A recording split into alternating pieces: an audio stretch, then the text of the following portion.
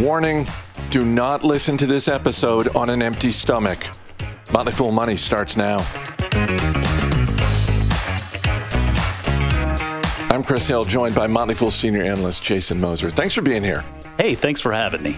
Ron Gross is going to be here later in the show to talk about acquisitions, what to do when one of the companies in your portfolio gets bought, which is a timely topic because I don't know if you've noticed, Jason, there have been some acquisitions lately. People have questions. The dozens of listeners have questions. So there's some rumors. There's more than rumors, right? We're going to get to that later. I want to talk with you about investing in restaurants. You tweeted something out 3 months ago, a quote from Jack Hartung, who's the CFO at Chipotle, 3 months ago on their call. Basically, Hartung saying, we've got pricing power better than pretty much anyone in our industry. Here we are 3 months later. Chipotle's fourth quarter report comes out. You look at it, and that was kind of a bold call for a CFO. Generally, CFOs as a group are not, it's not in their interest to make statements like that. But when you look at the latest results from Chipotle, they've got pricing power, and they are using it. It was a bold call. I agree. I think CFOs, for the most part, it's in their DNA to probably be a little bit more soft-spoken and just let the numbers do the talking. But, I mean, I like the confidence as well. And I think certainly that quote from a quarter ago, this quarter's results back that up for the most part. I mean, when you look at the numbers, just a very impressive quarter all the way around. Total revenue for the company grew 22% to $2 billion. Comps up 15.2%. This was the line item here that kind of caught my attention. And it's just because when you think about it a little bit bigger picture, right? Digital sales, we talked a lot about digital sales with Chipotle and how successful they've been with their app. Digital sales grew 3.8% for the quarter, accounted for 41.6% of all sales. But the interesting thing to me is you go back just a quarter ago, digital sales grew 8.6%. If you go back a year ago, they grew 174%. So it's not entirely surprising, but I think the translation there, I mean, you can read a few things into that, but I think ultimately the translation is we're seeing in many, many places, people are simply moving forward with their lives, right? This isn't 2020 anymore. People are going to restaurants. People are going to movies. They're going to do things. Offices are open, right? The world has gotten back to normal to a degree. At least now it's not fully back, right? The impacts of the last couple of years, we'll see some ebbs and flows in the near term. But generally speaking, I think all of these investments they made in their digital business continue to pay off. But it's really nice to see, too, that traffic in the stores continues to grow as well. And just to put a number on how many people love their Chipotle today, Chris, they now have more than 26.5 million members in their rewards program. A year ago, that was at 19.5 million. So really a lot of success in that lever alone. It gives them a ton of data. And back to that pricing power point you were making earlier, it lets them make informed and really thoughtful decisions on how they're going to push those prices up if and when they need to do it. Yeah, I was doing an interview earlier in the week on one of our affiliate radio stations and got a question about inflation and sort of how much does that factor into your decision making. And part of my answer was to talk about pricing power, because the businesses that have the consumer-facing businesses that have pricing power are going to be able to exercise it. Brian Nickel, the CEO at Chipotle, talked yesterday about how they're getting no resistance. That was the phrase he used. They're getting no resistance from their customers when they're raising prices. Obviously, you can't just go jacking up the prices, to whatever degree you like. You have to be very thoughtful about it. But they're doing that. I want to touch on the digital orders for a second, because one of the things that we want to see when we're looking at restaurants is what are their growth projections, and part of that obviously is new locations. Chipotle talked about their growth plans, and part of it that struck me was 80% of new locations that they've got planned, and they've got somewhere in the neighborhood of, I think it's 230 to 250 new locations planned for this year. 80% of them are going to have those Chipotlanes, those sort of, the pickup for digital orders only. So even though, as you say, they talked about their staffing getting back to pre-pandemic levels, people are getting on with their lives, they are planning for digital orders to continue to be a robust part of their future. Absolutely. I mean, when it represents closing in on half of the revenue that you're bringing in, you better depend on it. You better count on it, because it's been a wonderful lever that didn't exist really a decade ago when we loved Chipotle even back then. Right? This is a little bit of a different story, but I mean, it is fascinating to look at the growth opportunity on the store side of things. I mean, the company today, they have just under 3,000 restaurants. In previously, we'd heard them talk before, about this opportunity of 5,000 to 6,000 stores potentially here in North America. Now, with the advent of the Chipotlane, this is opening up the playing field for them a bit, right? You referred to that greater than 80% of new restaurants having a Chipotlane. In what it's doing, it's opening them up to, I think, an entirely new potential market. And they mentioned in the call, small towns.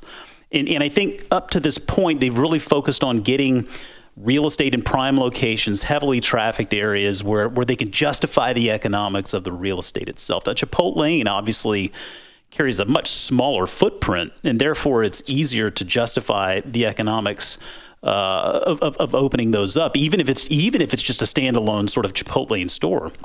And so, I mean, I think, golly, Chris, in a couple of months, I'm going to fly down to Moultrie, Georgia. I'm going to go see my mom and dad. And who knows? Maybe, I mean, that's a small town. Maybe one day we'll see a Chipotle there. I mean, that would be awesome. I know they want one. My mom and dad like Chipotle, and they're kind of bummed they don't have one. But I think that's really the interesting thing to think about there, because now, and this was something they noted in the call that I think you got to take note of here, is they've upped that market opportunity. They're talking about now the potential for 7,000 stores in North America, all in. And it's neat to think about how this story has evolved, because it wasn't all that long ago when we were kicking that 7,000 number around, but in a different context, right? We were talking about Chipotle and them taking that platform that they've developed and coming up with different concepts, whether it was burgers or whether it was Thai food or pizza. And we know how that worked out, right? I mean, those have become ultimately. That's how it worked out. It didn't work out. Yes, I was gonna. Yeah, exactly. So it didn't work out, and I think that's where you need to keep those types of estimates, those types of forecasts, those types of goals. You got to keep that. You got to keep that. Take it with a little bit of a grain of salt. I would say a smart investor will look at that 7,000 number and discount it back a little bit. Let's think maybe 7,000 is an aspirational goal. What if they don't get there? What if they get to 6? How does that change the potential of this investment? But even at 6, you can see they're essentially doubling their store count from today. And if they're targeting that new unit growth rate of 8 to 10% per year, as they stated in the call, well, that gives them a pretty long runway ahead to continue opening up stores, growing that loyalty program, and ultimately over time, because you have that bigger store base, because you own all of those stores, the economics continue to work better and better for you as you continue to scale up. So there's a lot of potential for this business still. I know folks look at that stock price today, $1,500, $1,600, and think, wow, that's expensive.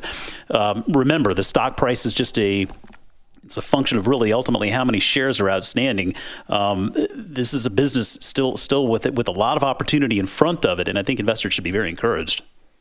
There is a way for them to open more locations more quickly, because when you look at Yum Brands, parent company of KFC, Taco Bell, and Pizza Hut, they just closed their fiscal year. They opened nearly 4,200 locations in their fiscal year.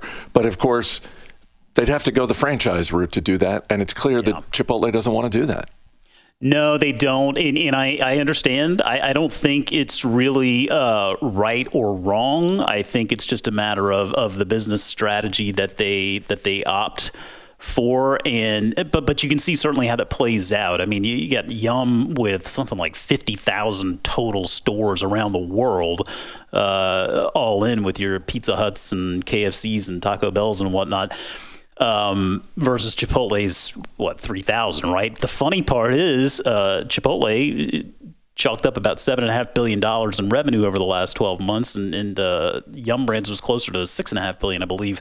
And again, that's not to say that Chipotle is a better business, but that marks the difference in the model, right? Because with a franchise, you're essentially introducing another business partner into the mix, right? So it adds some risk, it relinquishes some control to a degree. But on the flip side, it can also help spur growth. But I mean, you look at how the numbers play out for these two businesses. Chipotle, they're bringing in a net margin 8.7% on $7.5 billion in sales. Yum Brands, you're talking about something closer to the neighborhood there. What did I say? $6.5 billion in sales, but a business that's bringing in net margins closer to the 24% range, right? And so it's just a matter of the difference of the models. And I know at one point, very early on in its inception, Chipotle and its relationship through McDonald's, there was a franchise dynamic to it. They got out of that real quick because they felt like the strategy was grow it slow, methodically, be very thoughtful about the offering. They were kind of all in on the one concept at the time, and that's worked out very well. And I know I've referred to this before on our shows, and I know you remember it very well because we had it was Jerry Murrell, right, of Five Guys, the founder of Five Guys, who came and spoke to us one day at Fool HQ years ago, and I think there was a question that was asked of him at the time. If you could go back and change something, what would you change? And he was very quick to say, you know what, I would go back and buy back every single one of those stores. And it wasn't really because he hated the franchise model. It's just because he felt like owning those stores was a superior option. He felt like he was leaving money on the table. He was leaving control on the table.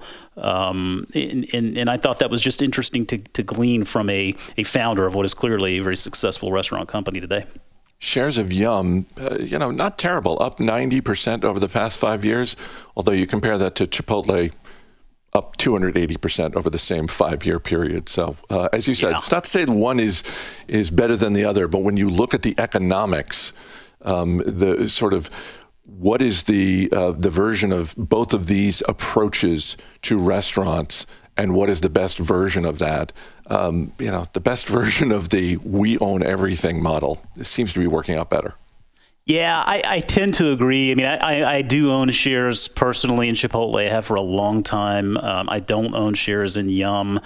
And part of that just is reflective of my personal preference, honestly. I mean, I never go to Yum Brands properties, but I frequent Chipotle a lot, and I just think, it's a quality offering at a reasonable price. And as long as management's able to continue controlling the quality of that offering while remaining thoughtful about the prices, the value proposition that it's offering customers, I don't see why they shouldn't continue to succeed. I think the biggest question marks for Chipotle today, and I would encourage investors to think about these questions, because as good as this quarter was, and as well as the stock has done, you have to at least ask yourself the question, okay, if they're so confident about pricing power right now, what flips that on its head? How far can they go with that? Because you just can't go on with that forever, right? I mean, that at some point or another, you do start to hit a ceiling there, and what does that potentially look like? And then just the growth targets. I mean, 7,000 is a great number to hear. I love it. I'm not modeling for 7,000 though, Chris. And I think any investor worth his or her salt would probably ratchet back that forecast a little bit and try to see how does this investment look if you target 5,500 stores or 6,000 stores. At least get that insight there to be able to understand a few different scenarios. But on the whole, I mean, I think this is a business doing a lot of things well, and it sounds like that's poised to continue. Jason Moser, thanks for being here. Thank you.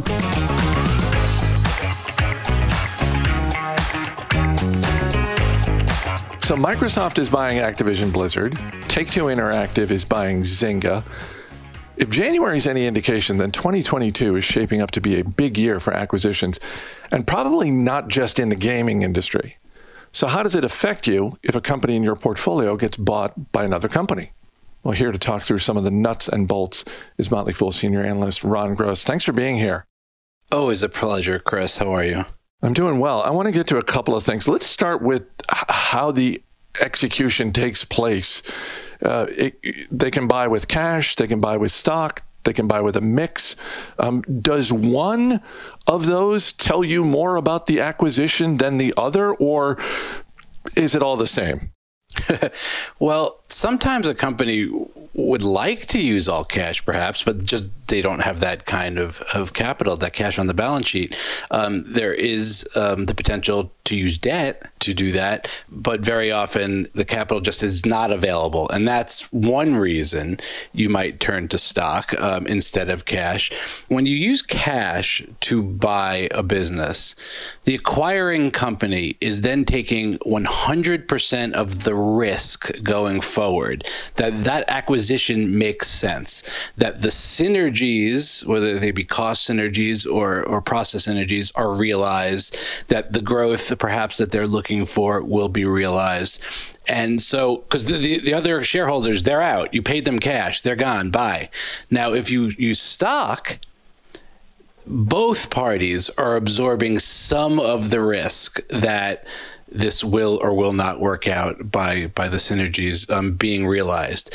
If you are on the side of the acquiring company and you are a shareholder, you have to evaluate whether you're happy or not with the purchase price, because yes, you will likely be taken out at a premium to where the stock was trading at the time of the announcement. But perhaps you thought the stock was worth more than that, or would be worth more than that, because you're a long-term shareholder and you're going to own this company for 5-10 years. And the acquiring company, in your opinion, is getting off cheap, perhaps. Then if it's stock, you have to say to yourself, well, I bought this company that I own because I believe in the management team and I believe in the company and I believe in the end user markets and the opportunity. I'm not sure I want to be a shareholder of this new company that's giving me stock. And so you have to make that determination too about whether you're actually happy about becoming a shareholder in a new company that perhaps you never intended to be in the first place. And of course, there can be a combination of cash and stock. We saw that with Take-Two acquiring Zynga, where it was part cash and part stock, which you'll see quite often.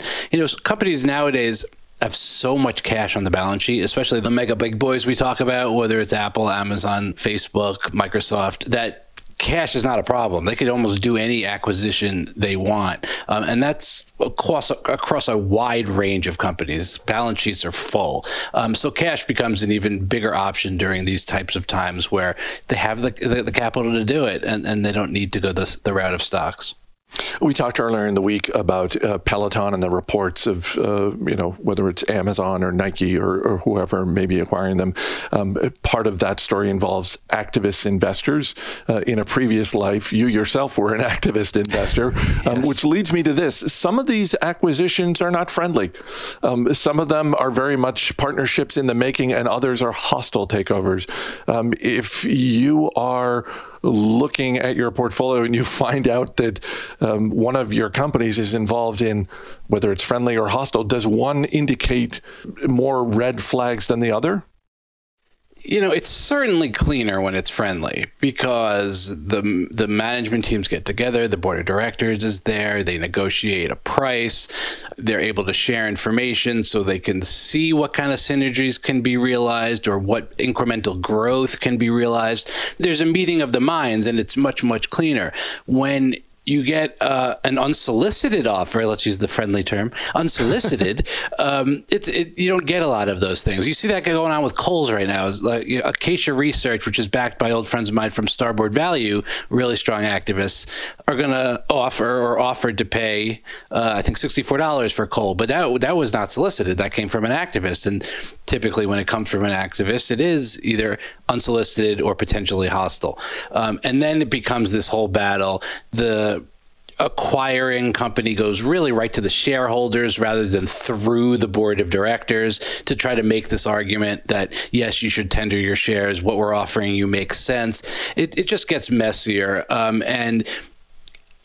Sometimes they happen, and quite frankly, sometimes they don't. Whereas in a typical friendly acquisition or merger, it's more likely to actually close unless there's something going on like antitrust or something with the Justice Department, like we're seeing now, people potentially with the Microsoft Activision deal, people wondering, well, these big mega tech companies are under lots of scrutiny from a monopolistic perspective, and the government doesn't want them to have too much power. And so even though that's a friendly deal, there's a risk that perhaps it wouldn't get done. I want to come back to Microsoft and Activision Blizzard in a minute, but first, in terms of the types of acquisitions, because here's one more way for investors to look at this. There are horizontal and there are vertical. Is there one you'd rather see than the other? Not necessarily. I think it depends on the individual circumstance. Just today, we see Frontier and Spirit Airlines getting together in a merger. Merger is really their two companies when they're combining. The word merger is more appropriate versus when one company absorbs an entire other company, then the word acquisition is more appropriate. So this is kind of a merger, and it's horizontal because it's two competing companies that are combining to become one bigger company. And in fact, they'll be quite large. Certainly top 10, maybe top 5, top 6 airlines out there. So that makes sense. The Microsoft Activision acquisition, that's more vertical because they're not necessarily competing. Microsoft has their Xbox platform and Activision creates games, and this is a marriage made in heaven theoretically, because now Microsoft can bring that in and just increase their whole consumer side of their business. That's an example of something that's more vertical. They're buying Activision Blizzard at $95 a share, and I get that the deal is not expected to close until 2023. But as of this conversation right now, shares of Activision Blizzard are around $80 a share, leading a lot of shareholders to ask, okay, what do I do here? Do I wait until this deal actually closes? Because, $15 a share, that's a decent amount of money. Do I just sell now and take the 80? How should people think about something like that? Yeah, each circumstance is different. Specific to this one, you laid out the numbers. There's a 20% upside on the table if you hold and the deal gets done. So what the markets are telling you, because that's a pretty big difference there. It's not usually that big. What the markets are telling you is that there is actually a bigger risk than normal that the Justice Department is going to put a stop to this acquisition. Now, I personally don't think that's going to happen, and I do think it's going to go through. So investors actually have an arbitrage opportunity to come in right now if they don't own the company, and if they don't own Activision at all, buy it here, hold on and make a quick 20%, assuming it goes through. And you will for sure see institutional investors and arbitrageurs come in and do that. The risk is that if it doesn't go through, then you're going to see Activision go back to where it was before the announcement, which was in the 60s. And so you have an upside downside risk reward conversation with yourself to figure out if that makes sense. In this particular example, I think the risk does make sense because the reward of 20% is pretty significant. Ron Gross, thanks for being here.